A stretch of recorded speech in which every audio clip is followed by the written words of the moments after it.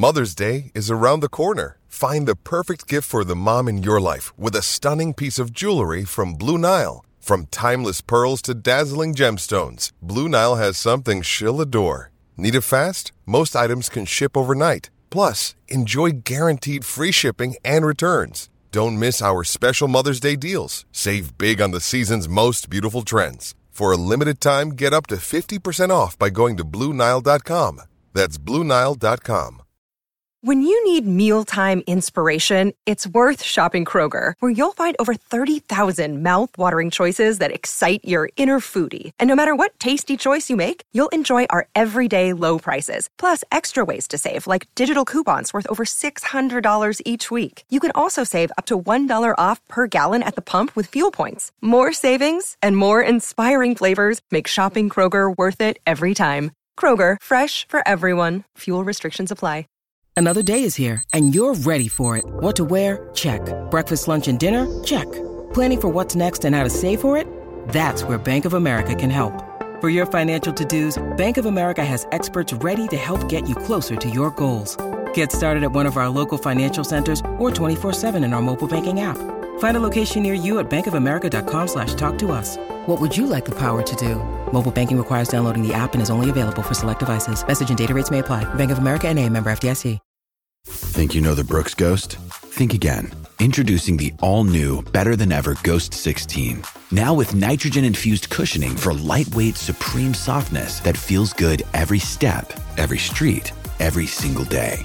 So go ahead, take your daily joyride in the all-new nitrogen-infused Ghost 16.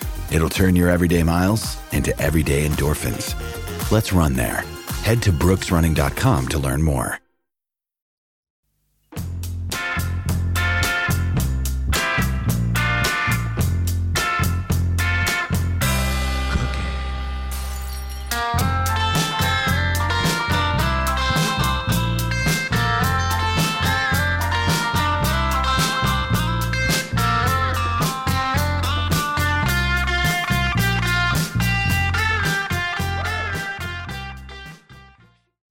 Hey everybody, it's Weird Islanders, the podcast, back once again. My name is Dan. That is Mike. How are you doing tonight, Mike?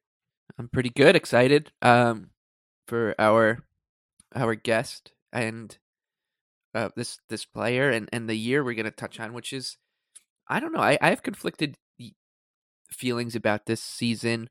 Yeah. Because of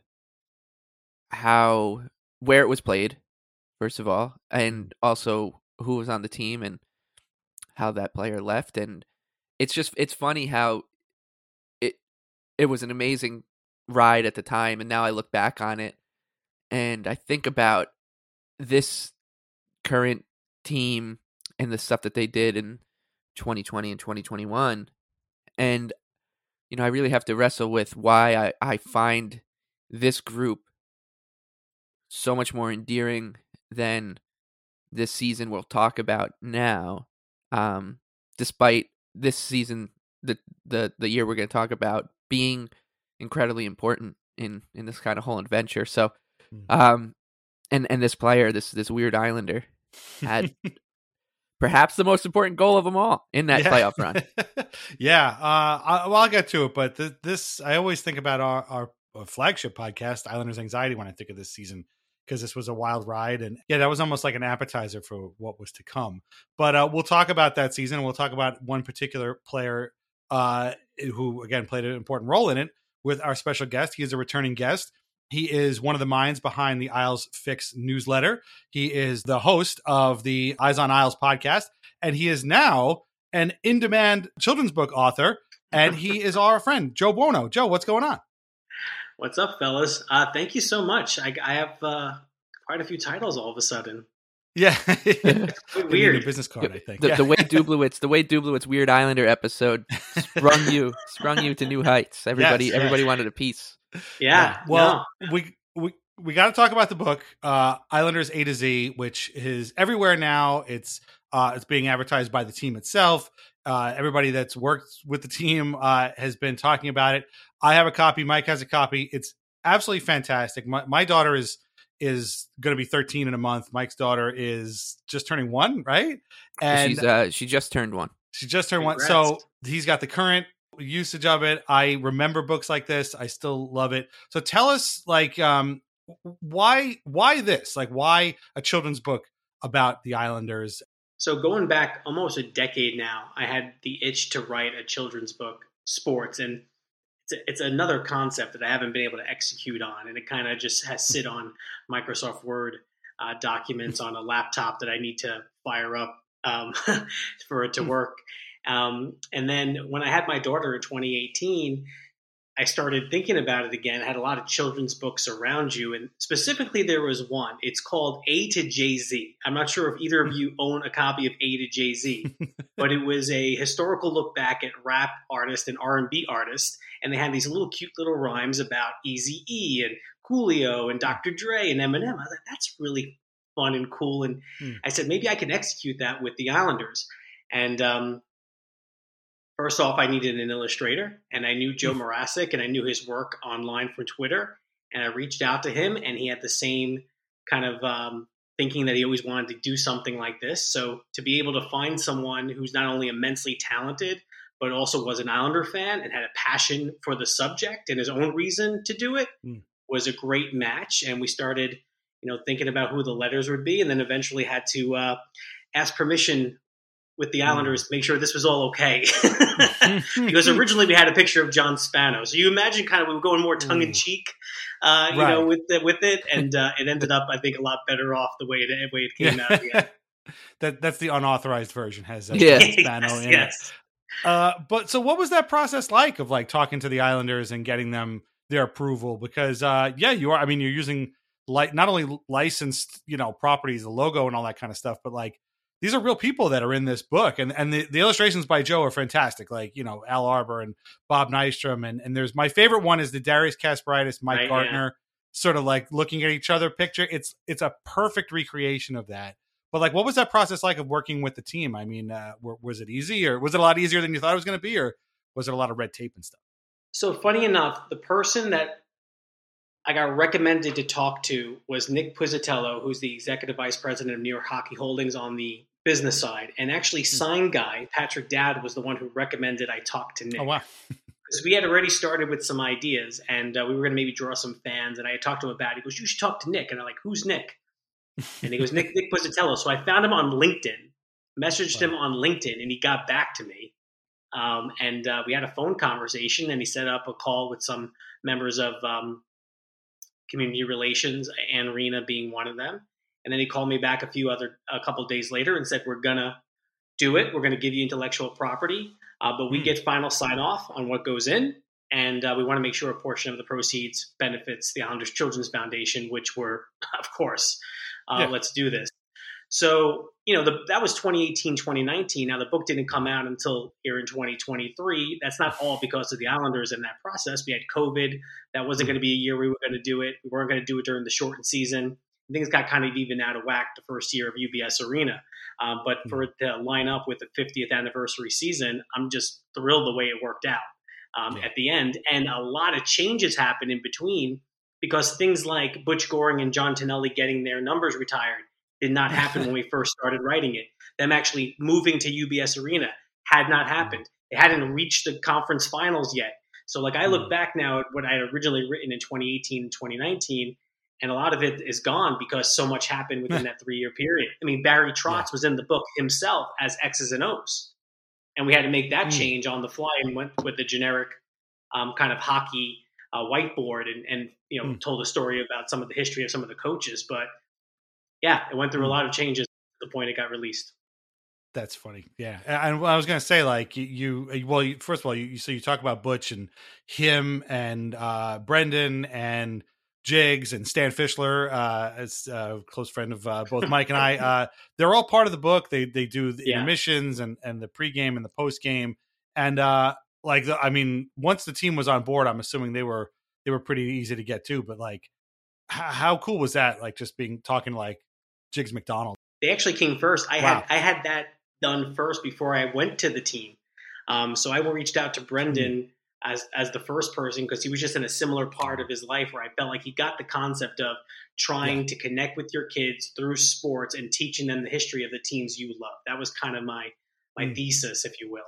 And he said yes. And then I said, okay, well, what about a pregame instead of a prologue? And then could we get someone to do the postgame? Why not Jigs? And I had Jigs on a podcast a few times, so I had his phone number and reached out to him, and he said yes. Stan, you guys know Stan, emailed him. He got right back to me, told him the concept over email. Sure. How many words? You tell him how many words, and then a few hours later, it's in my inbox. It's done. And I've been emailing back and forth with him because we had a tough time getting that book to Israel. It finally made it after about 3 weeks. We finally got it today that we're recording here. And then Chris King was the final one to do, and it was a really important one because it allowed us to get Butch Goring in there. And Butch went from, where are we going to find him? He can't be B. He's not going to be Bossy. He's not going to be G. It's going to go to Gillies. Where do we find Butch? And then he ended up having a lot of words written about him by Chris King. So it all worked out. The whole thing is absolutely fantastic. And we're going to talk a lot about it towards the end of the show too.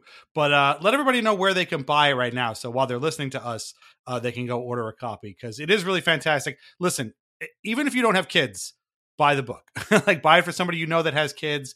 Buy it for your own shelf because it's the artwork is fantastic. It covers amazingly just a handful of pages. It covers really the entire history of the franchise, and it's just a great little history book to have, whether you have kids or not. So where can everybody buy it so they can go look for it? Yeah, I appreciate you saying that because people think, all right, it's a kid's book, it's a baby book, and it's really not that. You have the images, yes, that would appeal to kids, but the actual writing will teach you a lot about the history of the team that either you're going to get a kick of because you love the Islanders, or you actually will learn some things. And I think for that 9, 10, 11, 12-year-old that we all remember being when we're just about on the cusp of becoming a crazy diehard fan, like this is a book that you will like read and devour and all of a sudden kind of complete the picture for the franchise. But you can go to store.bookbaby.com, store.bookbaby.com, and search for New York Islanders A to Z, or visit us at Islesfix on Twitter, and you'll find the link at our bio. We will repeat that at the end too. But yeah, definitely do it. It's great. And again, a portion goes to the Islanders Children's Foundation. So it's a win-win-win for everybody. But we are here to talk about a guy who, funnily enough, is not in the book. And you can explain why. He is a weird Islander. He is one that I think people will remember because he was not that long ago that he was playing for the Islanders. And he is, in fact, still playing as of today, which we'll talk about in a little bit. So, Joe Buono, will you please reveal the subject of tonight's episode of Weird Islanders, the podcast? It's Bridgeport call-up turned playoff hero, Alan Quine. Quine. The Quine. Playoff hero is the right, correct term. But this man did not have the normal kind of timeline for most playoff heroes, particularly Islanders playoff heroes. He had a weird way to get to the Islanders. He had a very weird time with the Islanders, and then he had kind of a normal exit with the Islanders, especially for this time. But so why don't you tell us, first of all, like, how did Alan Quine first? He was in the book, and then unfortunately he ended up on the cutting room floor, much like Kevin Costner in The Big Chill. This happens a lot to big stars like Alan Quine. So he's not in the book, but he almost was, right? He really was. I mean, when you go through the Islanders database and look up Q, there are not many options. And I thought Alan Quine was a great way to weave in the 2015-16 season and that team. And I have these little rhymes underneath each picture that I'm quite proud of. And the one for him, I went back and found his was, in the 2016 playoffs, he would thrive scoring in the double OT winner in Game 5, right? And that was Alan Quine. But as the book kind of came together, he kind of just stood out. I mean, the fact that it was Nystrom and Gillies and Potvin and all these heroes and all-stars and Alan Quine, it just didn't feel right. And then when the Islanders made the Islanders Hall of Fame such a bigger deal at UBS Arena, it really gave me pause. I said, I should have everyone that has a plaque needs to be in this book. Yeah. And we had to rework some things to make sure we got Patrick Flatley in. And then we ended up moving Q to Quick and wrote something really nice about Bob Bourne. So again, I'm really happy the way it came out. But Joe Morasic, the illustrator, had drawn Alan Quine during that playoff run. So we already had the image. So I was trying to save him some work as well. But there's more to it than just that one big goal we're going to talk about. There were a few really big things that he did as well during that period. Yeah. If you send him that picture, I guarantee that'll make his life. If you send Alan Quine that picture that Joe drew of him. But so let's start with how he ended up on the Islanders, because as Mike mentioned before, he was drafted by Detroit, and was not signed. Apparently, they didn't even make an attempt to sign the man who would go on to be a playoff hero for the Islanders. They just let him kind of go. He was drafted a third rounder. That's strange, a third rounder. He goes unsigned. He gets redrafted by the Islanders in the 6th round 2 years later in 2013. And what I found funny, just as a quick aside, was the Islanders had a draft pick kind of around the same time named Robbie Russo, who was a defenseman. I had kind of high hopes for him. He was not signed by the Islanders, and he ended up signing as a free agent with Detroit, or he got redrafted by Detroit, I believe. And so I've always kind of seen this as sort of like the Robbie Russo, Alan Quine trade. It does. I don't know if I'm the only person who might think that way. I'm probably Robbie Russo was kind of knocking around too. He ended up in St. Louis, I think, for a while or whatever. But this was always kind of a weird. Like, this doesn't really happen to the Islanders. Like, they don't sort of redraft guys that were let go. Maybe they end up as a free agent. But he was drafted by the Islanders in the 6th round to 2013, and he ended up playing a lot for Bridgeport. He would play 196 games for Bridgeport over his AHL career, 51 goals, 86 assists.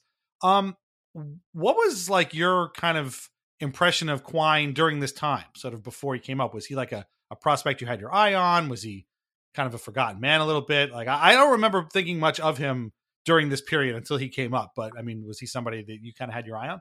I mean, you were noticing the goal production, right? You would go and look at and follow what was happening with Bridgeport, and he had 20 plus goals and, had a 60-point season in 2014-15, and then was kind of following that up with a similar type of season. And then certainly the Islanders were having some injury problems towards the end of the year, but I don't think he was really a talk about ever making the team in camp at any point. It wasn't like everyone on Isles Twitter was saying, when are you going to bring up Quine? That wasn't happening. It's like, now it's like Dufour and, Iskakov, and we want to see him now. And that never happened with this guy. So you noticed the production in there, but you always thought maybe unfairly that he was just probably a 4A type player, somewhere between AHL and NHL, which he ends up being at the end of his career. But not at that point. That's what the assumption was. That 2013 draft actually ends up being interesting for the Islanders on a couple levels now too, because it's Bo Horvat, Ryan Pulock, like these, then, and of course Alan Quine. But I think when they redrafted someone, I think this was kind of getting to the point I was talking to you guys about, was it's one of those things like when they drafted Sebastian Aho, he was older. I think he was like 20 or something. He was one of the older players in the draft. Yeah. And when a team makes does that, or like kind of steps out of line a little bit on a pick, and then your antenna just goes up a little bit, and they kind of just land on your radar a little, like, for a while. There was another guy around this time, Brandon Kitchton. I remember he had like a kind of like a contract thing with the Islanders too. Right. You end up going to Winnipeg. Right. Yeah. And these guys, like, none of them ever turn into anything. Like, I mean, Sebastian Aho, maybe he's proven us wrong, but like, they kind of just become names that you talk about because their draft, the way they were drafted, was so peculiar for what we're doing now. When everything is just, you drafted a guy who was born in April, like, that knocks down his percentage of becoming an NHL by like 6%. So when you do something like this, you right away you're like, okay, and then like you said, he was a 3rd round pick by the Red Wings. So what was he really? Was he a 3rd round pick, or was he a 6th round pick? Because I'm assuming that when a team doesn't sign someone and he re-enters the draft at an era that it's kind of rare for this to happen, he's just going to get passed on because of that. And I think it's pretty fair to say that Alan Quine was a 6th round pick. The way his career panned out, but a good 6th round pick. Who I also had like a funny. I there weren't many, I don't think, prospects at the time in the system, and so like when Quine was kind of the I don't know how to say it, like who it would be now, but like the guy that they kind of just always tapped, or it felt like they were always just going to go to Quine when they needed a body. I think that the Islander fans were like, how much more do I need to see of Alan Quine or Bracken Kearns to know that like they're probably not the answer that we need. They're not going to be the answer to the existential forever question of who's going to play on the wing with that guy was Jesse Yoensu. Was always that guy for me. Like, I don't need to see any more Jesse Yoensu. I know what Jesse Yoensu is. And that guy now is Otto Koivula. Like, we've seen enough of Otto to know. No offense to Otto, but we've seen enough of Otto to know. No offense to Otto, but he will be a subject on the show, almost guaranteed. And there was somebody in Anaheim for that Anaheim Ducks game who was wearing an Otto Koivula Bridgeport Islanders jersey in Anaheim. Wow. Just spectacular. That's crazy. That's crazy. The guy that Islanders picked in the next round of that draft is still playing in the NHL. Yeah, it's Burroughs, right? Yeah. Oh, wow. Yeah. Oh, yeah. Is he still with Vegas or is he with Vancouver now? Vancouver. I think he's with Vancouver, yeah. Affiliate in Vancouver, yeah. Oh, wow. I had no idea. I didn't know that the 2013 draft was such a rich one for the Islanders, even though it took Bro Horvat 10 years to get here. So Quine, again, spends most of the 2015-16 with Bridgeport, but then he gets called up for 2 games in the regular season. And this is like, we started talking about this a little bit off the top. Like, when I think of this season, this 2015-16 season, I remember an absolute roller coaster. Like, this was a season where the Islanders were the opposite of the analytics darling. They were the analytics, I don't know, nightmare or whatever. Like, they gave up a million shots. They got by on spectacular goaltending from Thomas Greiss, who I think that might have been his first year, right? Who was signed as the backup. And they didn't score a lot. They always looked kind of lost on D. And but somehow managed to gather 101 points or 100 points. Like, it was crazy, which was, they had 101 points this season before.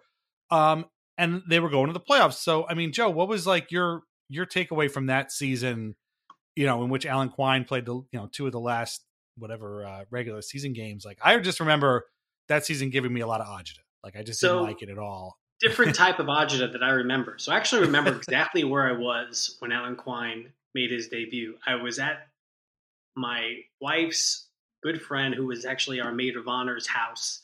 And I was asking, they had a young kid. We didn't have kids yet. And I'm like, not really into hanging out with young kids at this point.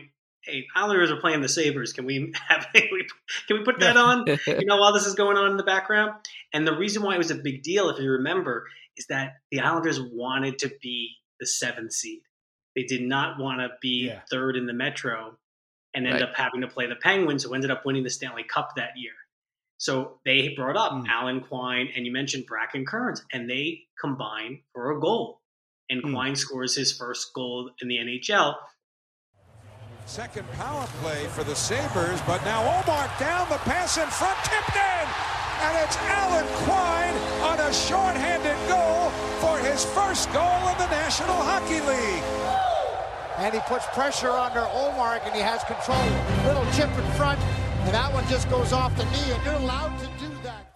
Scott Mayfield actually scored his first NHL goal in the same game as well. And they lose in overtime to Buffalo. But then that sets up a situation where the Rangers, I think, play the 9th, April 9th. And then the Islanders are going to play the last game of the season against the Flyers. And the Islanders actually trailed the Rangers by 1 point going into the final game. And I think Capuano sat 12 regulars in that game not to win. And they go out to a 2-0 lead right away. Nikolai Kulemin and then I think Matt Martin score. And I remember it's very strange watching that, being like, we don't want to be ahead of the Rangers. Like, we really wanted the Panthers, right? Rightly or wrongly. And then they ended up actually giving up 5 straight goals to Philadelphia, who also ended up being in the playoffs of the 8th seed. So that's kind of my remembrance of him coming up, of those are games that you did not want the Islanders to win. And I remember that first goal being something I was not happy about.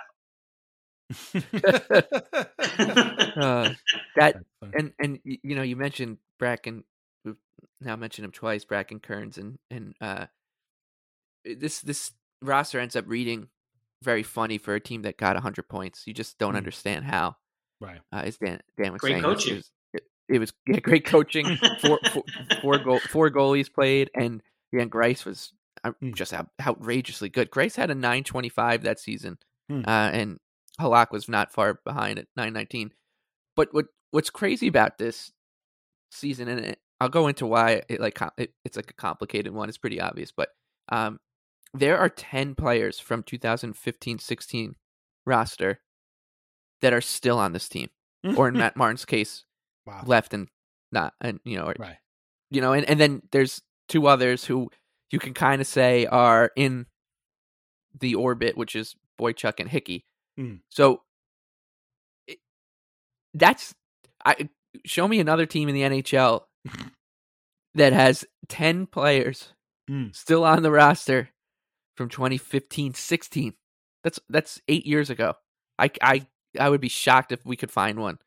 And maybe I'm wrong, but and we're not just like, these are 10 important players: Nelson, Lee Bailey, Kazikis, Mayfield, Polak, and Pelech. Like, this is bizarre. Russ Johnston made his debut that season. The most important of all, I would say, probably just off the top of my head, probably the Lightning. That's probably the only other team that probably has almost as many, because you got to figure Stamkos and Point and Kucherov. Right. But even they might not even have 10. Like, I don't even know. It's nuts. That's crazy. Well, and here's the big difference between these two teams: is one is Tampa Bay Lightning, who won 2 Stanley Cups with Ted, went to another one with those guys, and the other one, the New York Islanders. These guys have probably finished at every standing place except for first. Like, you can imagine. It's so funny. It is crazy. It's insane. So they go to the playoffs again. It's a 100-point team, and they get the matchup that they want with the Florida Panthers, who at this point this is like their 4th or 5th playoff appearance all time as a franchise. They haven't won a round since 1996. Of course, the Islanders can't really make fun of them because they haven't won a round since 1993. So somebody is getting off of a very, very long schneid here. And the Islanders take game 1. Game 1, 5-4. Alan Quine, the primary assist on the game-winning goal to Ryan Strome.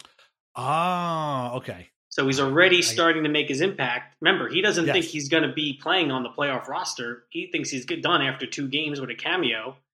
And he gets told by Fred Thompson, who's still the head coach of Bridgeport, with all those players still being there that you mentioned, that he's going up because the Islanders had all these injuries. That Anders Lee had broken his leg, and Grabowski was out, and they were looking for a little bit of offensive firepower, I guess, and Alan Quine got the call. I forgot this was the year that Lee broke his leg thanks to Boychuk shot. And his slap shot. Right. Yeah. So they lose game 2. Game 3 is the Thomas Hickey overtime game winner. They lose the game 4 to the Panthers. And here we are, game 5 in Florida and Sunrise. And this might be the most insane double overtime game in the history of the NHL that nobody talks about. Like, this game had everything. I went back and watched it. Yeah, okay, fine. We remember this goal that we're going to talk about. But, like, I completely forgot how much insanity happened in just the overtime periods. Like, how many times do you see that many penalties called in overtime, let alone a penalty shot, let alone a stopped penalty shot? It was crazy. And it's a penalty shot with essentially like one of their best players. Yeah. It's not like the third line. It's Barkov with the game on his stick, 1-on-1 with Grice to win it. He didn't stand a chance against Grice that season. Particularly. I remember also vividly, just before we go on, like Rick DiPietro was a big part of the broadcast at that point. And I remember he was. He ate off like the top of like a rat, like one of the rubber rats for the Panthers. And I was like, he was just doing these like very shticky type of cartoon character type of co-host type of things. And I remember him just being all fired up and ripping off the head of a rat before the game. He was always wearing crazy suits too. Yes. And I just remember thinking, what Rick, like, we get why you're like this and like you're committed to the bit, but we don't need it. Like, our broadcast already like over indexes on this kind of shtick. We don't need another one. And by the way, it's 5. There are 5 Lightning left from that season on the team. Wow, doubling them up nuts. And then some. Yeah. So that's crazy. Just totally bizarre how many. It's another thing that nobody talks about with this team is like, Yeah. that season and series. This is kind of what I was getting at. Like, you wanted to get so excited about the fact that the team was staying, in New York and on the landmass that's known as Long Island, but like it was pretty clear halfway through that season, like that Barclays just wasn't going to be the same, and then the playoff run like kind of helped that, and so I kind of got over it. But then I don't know about you guys, but a couple years later, with what happened with Tavares, like I still have a tough time watching these highlights. And I don't know if that's just me, because I know a lot of people count that series. It's not just the goal. It's, in Yeah. Game 6, the whole series.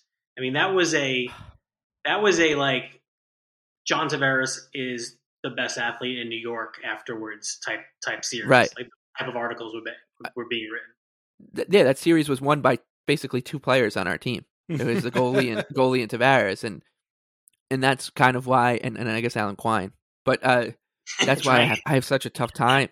And I don't know if that makes me, we've already well established on this show and Islanders Anxiety that I am a loser. But like, does that even make me more of a loser that I can't even find the joy to watch these highlights? I feel the same way. Yeah, I feel the same way. That goes for any Tavares highlights. Like, I just feel, I don't know. At this point, I think it's safe to say I'm committed to hating this man for the rest of my life. So I'm just never. The moment he left, that kind of wiped away much of the joy of that goal. It wiped away moments like this, like Alan Quine. Yeah, like, it changes how I feel about Alan Quine. If you want to look back at the 2015-16 playoffs, the highlight in Game 5 is the one you watch, because there's no one on the ice that you have to feel conflicted about. I guess we'll talk about that too, when that goal is scored. So let's talk about the goal. So they're in double overtime, and Derek McKenzie takes a penalty.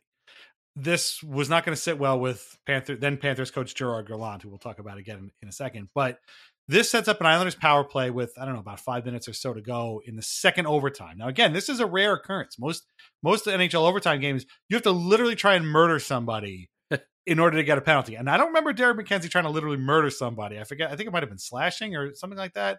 That's what it was. It was a slashing penalty, broke somebody's stick, and like the ref has to call it.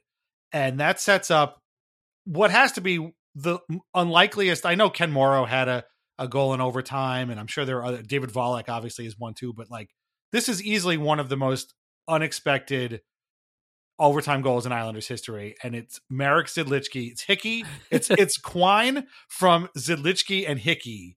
And like, to steal a phrase from Butch Goring, Quine makes no mistake on this. Like, he just tees up, he gets a one-timer and he just nails it. Now Zidlichky waits at the blue line. Plays it across to Hickey. Back to Zidlichky. Thought about a shot. Now Quine fires. He scores! Alan Quine has answered one of the 4 questions. The Islanders now will look for a 4th win on Sunday and a series winner. But Alan Quine has won it in overtime at 16 minutes of the second overtime period.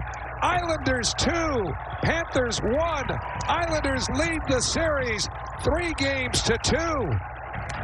And somewhat of an unlikely hero, Howie, and Alan Quine, not that long ago in the American Hockey League, comes up to the National Hockey League at the end of the regular season. The Islanders are really looking for bodies. Heads back to Bridgeport, gets recalled to play in the playoffs, and now he's scored the biggest goal of his NHL career, maybe his professional career, an overtime, double overtime on a power play, a wicked shot over the glove of Luongo. And Luongo didn't have a chance on that one, Brendan, or Howie in this case, and that was the end of that. And Game 5 was over. You want to take a shot at who the other 2 forwards were on the ice at that point? God, I was just watching it. Was one Ryan Strome? No, worse. Oh, it is a ragtag. This is like a PP Unit 3 Kuhlman's on the ice. Yeah, wow. He's probably this and at the front of the net. Kuhlman and the omnipresent Josh Bailey's the other one. So Bailey, Kuhlman, Quine with Hickey and Zidlichky. And that's and that's Wow. the unit that scores. It's giving me the when second, Koivula was getting PP time Yeah. the other night. and this was the second longest playoff game in Islander history at that point, next to the Easter Epic, also in the book. Wow. That's crazy. So like, where were you when this goal was scored, Joe? Were you home? Were you? Yeah, I was home. I lived in Brooklyn at the time, so I was just at home, watching it. It's the type of moment. I was still doing my thing on Twitter at the time, Isles Blog before Isles Fix, and I didn't really know how to do like GIFs back then on my computer, so I was like filming everything off of my like TV screen and then editing it off my phone and just trying to get out highlights and stuff like that. So it's pretty involved. But yeah, just, it's one of those things where you're watching and I had tickets to Game 6. I don't know if Mike did too. But I lived 4 subway stops away from Barclays Center. So it was incredibly convenient for me to go. And I had season tickets that year. And I ended up, I was behind the net in the 200, section 215 for Game 6. And I just wanted to be there because if they were going to finally win in advance in a playoff round, I wanted to be there. I had never seen an Islander handshake line with them winning a playoff series, and I really wanted to be there. And that was only going to be possible if they won Game 5. So, yeah, you want to obviously take a 3-2 lead in this series, but I wanted to be in the building for that potential moment as well. Yeah. I wasn't at Game 6. I didn't get to Barclays much. I was working nights at the time too, so my schedule was all messed up. But I remember walking out of where I was watching the game in the city from work and not really knowing how to react to the handshake line and just being like, this is a totally foreign thing. And for John Tavares, it was to this day his only one. And while these other guys, the other 10 guys on that roster that are still with this team are just used to it at this point. Like Brock Nelson could tell you what it's like to shake how strong Sidney Crosby's handshake. Brock always got a good handshake because I've shook it a bunch of times with a big smile on my face. Well, Tavares, he only knows what Derek McKenzie's is like, which is crazy. But this is this team, that building too, like it. It's strange. Can I give you guys it's not an exact example because the building shift is definitely different too, because it's the year after the final year at the Coliseum, right? You go from 2014, all that nostalgia around that, and such a special, like, innocent climb type of team where the expectations were not much. Boychuk and Leddy, guys are starting to come into their own a little bit, taking the next level. They were there amongst the top teams in the leagues the whole year. Unfortunately lost that last game of the regular season in the shootout. Otherwise would have had a Game 7 at the Coliseum, which is a shame.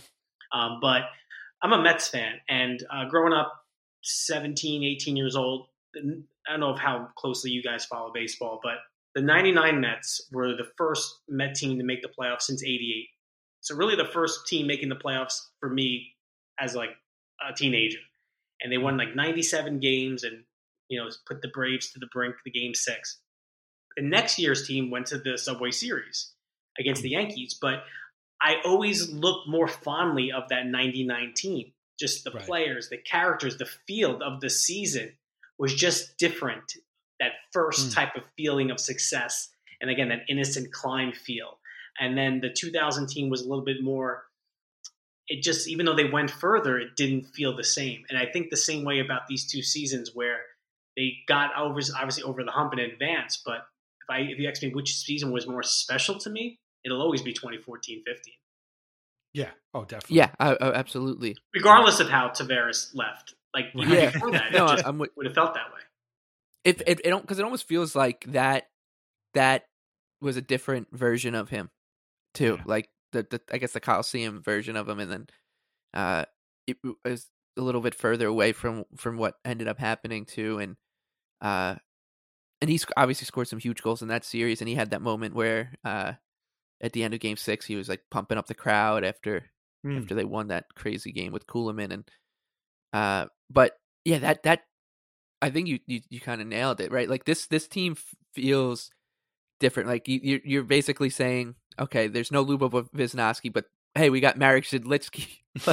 It's a very different. It's just like a different it's almost like they because of the building shift and the roster construction, it didn't have that same identity to it, that's same kind of us against the world feel to it, which is funny too, because like we've said a bunch of times, like then 10 of these players end up sticking around, right, and basically perfecting that ethos. Yeah.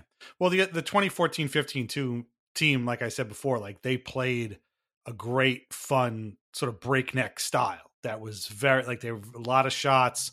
They really pushed play and were one of the better teams in the NHL until the All-Star break, and Kyle Poso got hurt, and then they kind of tailed off a little bit. And like Joe said, they came one game from getting home ice advantage in the playoffs. So yeah, no, I agree with you that team I felt more fondly about than the 15-16 team, which I don't know, felt like it felt like a roller coaster that at any moment could have completely gone off the tracks. But here they are in game 5, and Alan Quine, of all people, wins this game. Very unlikely goal scorer here. So yeah, you think? I mean, these guys definitely didn't know who Alan Quine was before that game and that series started. But he got mobbed by his teammates. A lot of long. I see a long-haired Matt Martin in there hugging him, and that sets up Game 6, which was another double overtime game, like we just said, and the Tavares game winner, and the game tying goal. I mean, you're in the seat watching this, and you're going, "They're going to blow this opportunity." Yep. Like if it's not going to happen now, it's never going to happen. They're going to get shut out. Right. They're going to lose 1-0 on home ice with a chance to go to the next round. To the Florida Panthers. And then he jumps off, Tavares jumps off the bench, and he's the extra attacker there. And it's a play. The 2 goals he scored, I don't think I've seen 2 goals like that since. Yeah. Where the puck is just sitting on the line, no one knows where it is except the best player on the ice on either team, and he just literally touches it 2 inches to go over the line. It's just crazy. And that overtime goal against Luongo will live in infamy. That was also the year that Jaromir Jagr was in Florida and scored no points, if I remember correctly, in that series. So, the guy and Jagr was obviously there. Jagr was obviously there the last time the Islanders had won a playoff series in 1993 as well. And guys, I will tell you this thing. I did not realize this until I started doing some research and looking at the box scores, because I know you don't watch it often or watch it ever, and maybe you've knocked it out of your brain. On that Tavares game-winning goal, Oposo plays it up to him, the shot, the rebound, the wraparound. Alan Quine got the secondary assist. The guy was everywhere. He was everywhere. And it's insane. We're going to get to the eventual punchline after this next bit where we talk about the next series, which was so the Islanders beat the Panthers, celebration. Howie Rose is going crazy. The guy's last year in his job, finally gets to see the team he covers win a playoff series. Bedlam in Brooklyn, all kinds of craziness.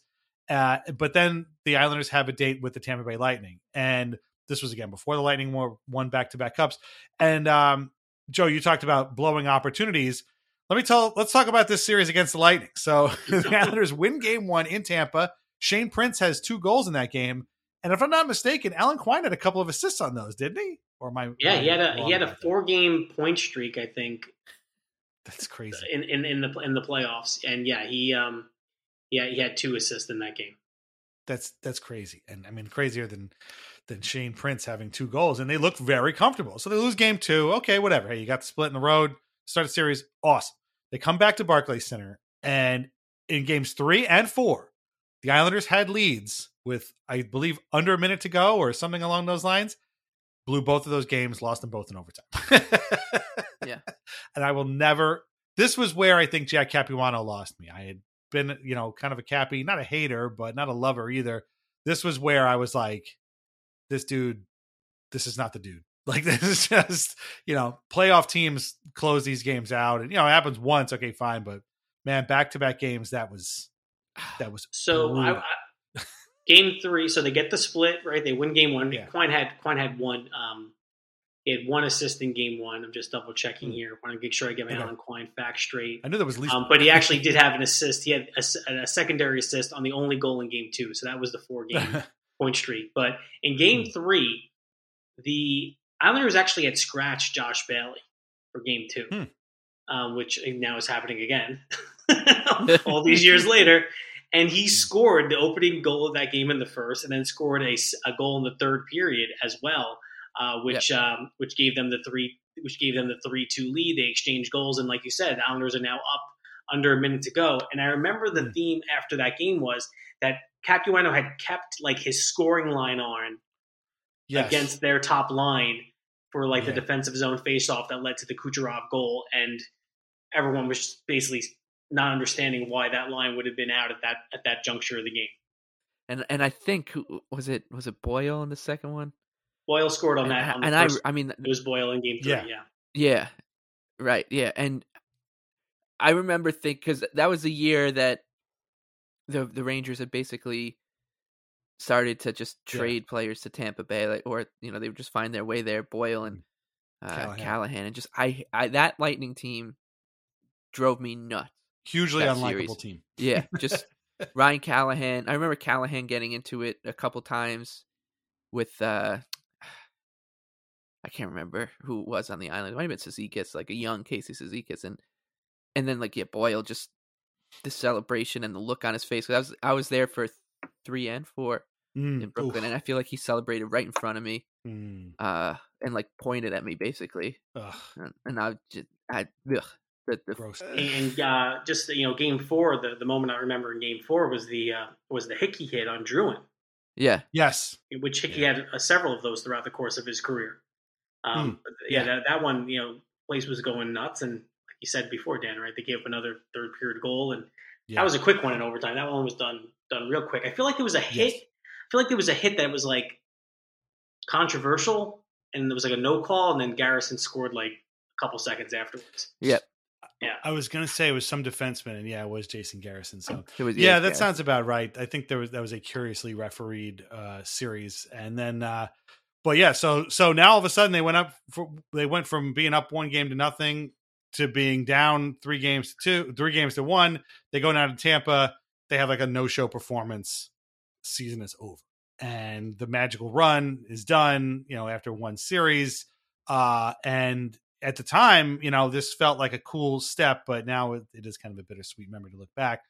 But it looked like the team was poised for new things. Again, 101-point season, lost in the first round, 100-point season, lost in the second round. Like, things are moving. They're moving in the right direction.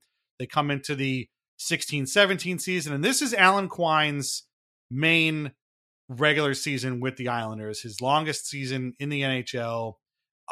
And he puts up 61 games played, 5 goals, 13 assists in 16-17. Not good numbers, but certainly, could have been worse, I suppose. I'll be honest. So this season was not good. Like this, they missed the playoffs. This was the beginning of the John Tavares campaign to get him out of Long Island from every corner of the NHL. And so this was also a time when Alan Quine started to become an injury problem. And I'm going to just be blunt. This guy ended up getting hurt so often between this season and the next season that there were times when I forgot he was even on the team.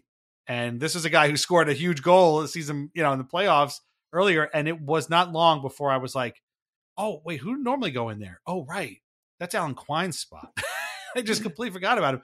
I'll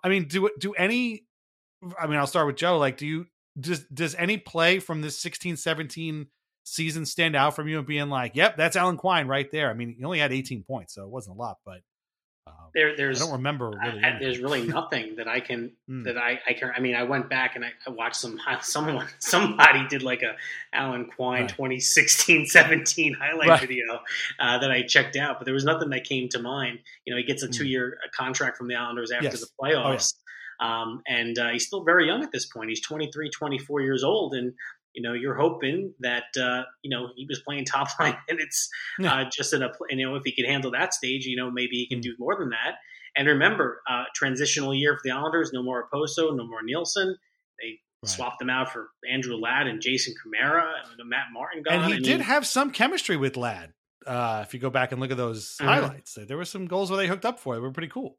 Yeah, so there's nothing that really stands out, but like you said, any kind of hope of any kind of stability, at least with the Islanders, kind of went out the door with the injuries, and it wasn't too far. He scored his last goal with the Islanders in 2016-2017. He didn't no goals and 3 assists in only 21 games the following year, and But he wouldn't be a Weird Islander if he did more than that. So Right. So here's where we get to the point where when we were talking about this before we came on, I had messaged Mike. I'm like, hey, Joe's coming on. He's going to do Alan Quine. Mike's response was, I have no idea how many games played Alan Quine had with the Islanders, and whatever number you tell me, I'm going to find out when you send it to me because I don't know. And I'll be honest, I didn't know at the time either. And so we were just talking about this too. So, Mike, what did you think it was before you saw what the number actually was? I thought it was going to be double this. Yeah. What the number was, which like basically two seasons worth of games, regular season games, I guess I should say, or maybe more, because it feels like that. Yeah. Because the journey, like I said, like he was a first 6th-round draft pick. He got talked about a lot because of his draft status. And then when he came, he made a very immediate impact. So I completely lost the plot that he only played those last 2 games before he played the playoffs of that season. I thought he had played like, a healthy dose, like a, good 30 so games, like a Eric Bolton kind of dose of games in that season. But I was wrong. And this number, I was way off on the number. I knew I was going to be off because it's like this. Right. It felt like a lot more to me.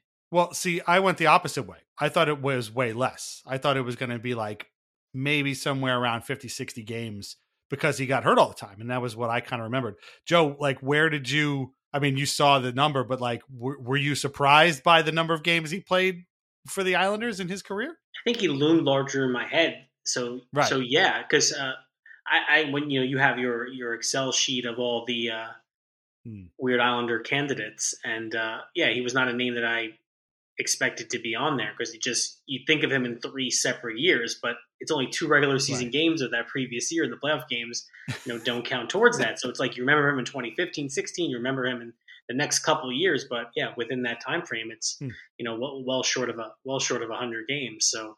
Yeah. He was just one of these guys where you felt like, could they get lucky here? Because he had 20 plus goal potential in the AHL. Could there be something here where they get a top 6, dare I say, type forward for nothing on the cheap, and it just did not materialize. No. So his final numbers as an Islander, 84 games. That's it. Over the course of 3 seasons, 84 games against 61 in that 16-17 season, but 2 in the year before, but the year that included his crowning glory, that playoff run, and then, like Joe said, 20-something games the year after. 6 goals, 16 assists, 22 points. That is Alan Quine's. Scored 6 goals. I know. It's insane. Yeah. He felt like someone who was scoring, 10 to 15. Right. This guy, we could say this about everybody that comes on the show. Or is the subject of the show, but he's got one of the most peculiar Islander story arcs. Yeah. Because there was no character development. Then all of a sudden he's the star of the show. It's like if you took the show Lost and you just dropped a character that everybody fell in love with for 2 episodes and then killed him off and then basically just never talked about it again. That's what it feels like with him because it was standalone episode. Yeah, exactly. Right. That doesn't tie back into like the main plot either because the season kind of happened in a different alternate storyline where with Tavares and the buildings that he played in. Like it's just it was a flashback. There was also flash forward and like flash sideways and all this other. I was going to say Thomas Greiss playing .925 in goal. I remember there being an episode of Lost that was like one episode of just this couple that no one ever spoke to again. Yeah. Right. Yes, yeah. I can't remember their names, but I remember that was a standalone. Right. But yeah, I was going to say what other like playoff heroes? I think actually in the clip of Howie Rose and Butch, they talk about like they'll live forever in playoff lore, and it's true. I mean, he will because that series was their first series win for an entire generation of fans. So he'll always be remembered. It's crazy. It would be like if Koivula ended up scoring the double overtime winner this season. Honestly, right. I was gonna say it's almost like he's almost like a song with this like face melting guitar solo right off the jump, and then it's just really kind of boring after that. You know, it's just like, then it just ends, and then the song just stops. It's like, well, wait, what happened? Where'd that cool solo go? Bring that back. But yeah, that was it. 84 games, 6 goals, 16 assists, 22 points in 3 seasons for Alan Quine. But that one goal, that one moment, that pass from Marek Zidlichky, and that one timer past Roberto Luongo in double overtime in Sunrise, Florida, that's his legacy right there. And it's just, we talk about this all the time on the show. Like, does this guy know about his legacy? Because let's just like, we'll just machine gun through this next section here. So by the time his contract is up, Lou Lamoriello is the GM of the Islanders, and he just doesn't re-sign him. Like, he just kind of doesn't even give him a qualifying offer. He just lets him walk. So he ends up signing with Calgary. He ends up signing with Edmonton a little while. He did play some regular season games with Calgary, about 20 or so after the Islanders. But again, mainly played in the AHL in Stockton. He was signed with Edmonton. He ended up playing a lot in Bakersfield. He then signed a bunch of AHL contracts with the Henderson Silver Knights, who were the Golden Knights farm team. And then he's currently with the Ontario Reign, the LA Kings farm team, but I don't think he has a Kings contract. I think he's on an AHL contract only. Oh, I forgot to mention that Florida series netted the man a profile in the New York Times by Alan Creda. So it's like, this guy shows up and he gets, how many Islanders even have New York Times profiles? I don't know, but Alan Quine is on the list. It's a little crazy. And he's still playing. Again, he's still in the AHL. He's still playing, he's still doing pretty well. But this game is his legacy. And to get back to what I was saying before, I wonder if he understands like the gravity and the importance of that goal to Islanders fans, given that it was, 6-7 years ago. Yeah. To think that's the goal that colors every single thing we know about Alan Quine is centered around. That's the sun to which it all revolves around. It's crazy. And like we've been talking about, because of, the circumstances around John Tavares, it's the happiest goal that you remember from that period that you don't, like, if they had to do a montage at UBS Arena of playoff goals, they absolutely will not include Game 6, but they may throw in Game 5. You don't have to worry about Zidlichky and Hickey being there and Kuhlman and Bailey hugging him. That one is safe. That's the one you play. Yeah. They should do Game 3. That's the Hickey one. I like that one. The Hickey one that's a great celebration. The little Super Mario Brothers celebration. Plus, the big part about that one is, maybe this is not a good thing to say, but I think people were just nervous. But it was really quiet in the arena, and if you see him coming down the slide, and you could hear him on the highlight go, Brock, and Nelson feeds him the pass, and he puts it in against a Hall of Fame goaltender. These big goals against So there you go, Alan Quine in a nutshell. And it's this. We've been recording for 56 minutes, and we spent probably about 45 of it talking about one game in one series, in one playoff series. It's completely insane. And if someone wants to go back and look at those last few minutes, and maybe you did this, Dan, he has an opportunity right before the goal on the same 35 seconds. It's a wide open net. The puck just jumps over his stick. He had this yawning cage and this awkward bounce that came to him on the deflection. He was going to be, it was like a Final Destination type stuff, but with him being the hero, one way or the other, this was going to work out for Alan Quine. It's you missed that one? Okay, now you're going to have to beat Luongo on a one-timer, from how many feet out along the boards. It's crazy. It was just his time. So he made it into Islanders playoff lore, but he did not make it into New York Islanders A to Z by Joe Buono. So what's next for the book? I mean, we've been talking about the tour, but you really have been doing this book tour. You've been on a lot of Islanders podcasts. Well, first of all, you have your own podcast. We should not forget about Eyes on Isles that you do with Andy Francis, and I listen to it all the time. So you do that. And you do obviously Isles Fix, which if everybody is not subscribed for, you should. It is an invaluable resource. I read it every morning. It's fantastic. You guys do so much work.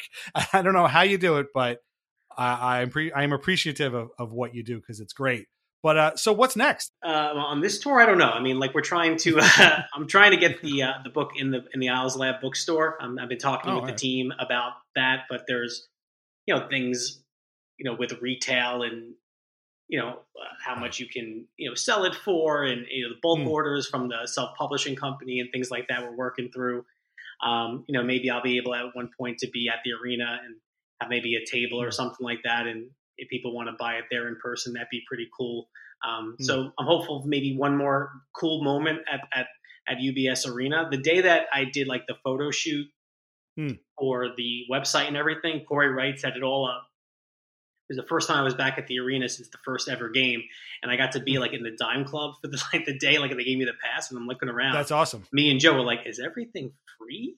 We're like, I think so, and got to talk to Brendan and Butch and Eric Hornick, and got to go around and Greg Picker and Chris King and Shannon, and it was just a great experience. It's one of these things like in life where you picture how something is going to go for so long, and then the actual event actually like exceeds your expectations. So that's just been great, and the Islanders have been awesome around it. And today this was like a wing and a prayer. I sent the book to the producer of the Ray Ferraro and Darren Drager podcast. Oh. And he actually talked about the book at the very end of the podcast today. So that's awesome. That was awesome. That was a really cool amazing one. That was like, nothing's going to happen for this one, but he's in the book. I'd like to be able to get it to him. And it's been really cool. So we'll see. And then I'm sure you'll be hearing me promoting it a lot, of course, come holiday time next year. And, I appreciate all the great feedback we've got of it. And again, I said this every time someone asks me, the real star of this is Joe Mrazek.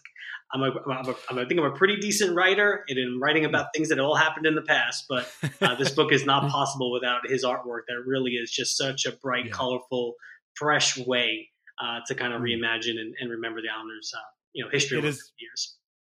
It is very cool, and you should follow Joe Mrazek at Graphics Joker on Twitter if you haven't already. He's a very vocal Islanders fan out there, so you should check it out there. The work is fantastic. Have any of the players have you sent them? Because a lot of them have little kids. Like I don't know, they might really be into this sort of thing. Anders Lee's the only active player in the book, so that was a kind of a decision we came to with the Islanders around like active players, and I'm so glad they pushed us in that direction because again, so much changed, and you don't know how things can go from one year to the next. Yeah. And a great book comes out, and someone gets traded or leaves in free agency, and all of a sudden it's like I don't want to look at this page or look at the book, right? So we really focus mostly on past Islanders and alumni, but Anders being a captain, we felt like and the team was cool with him being the only active player on there. I don't know any feedback from the players to this point. I'd love to figure it out how to do it. So maybe I'll see how I can get it in their hands. They don't got to do anything with it. It'd just be cool to know that it's somewhere within their houses in Garden City at some point. I think they'd really like it. Yeah. And where can people buy it again?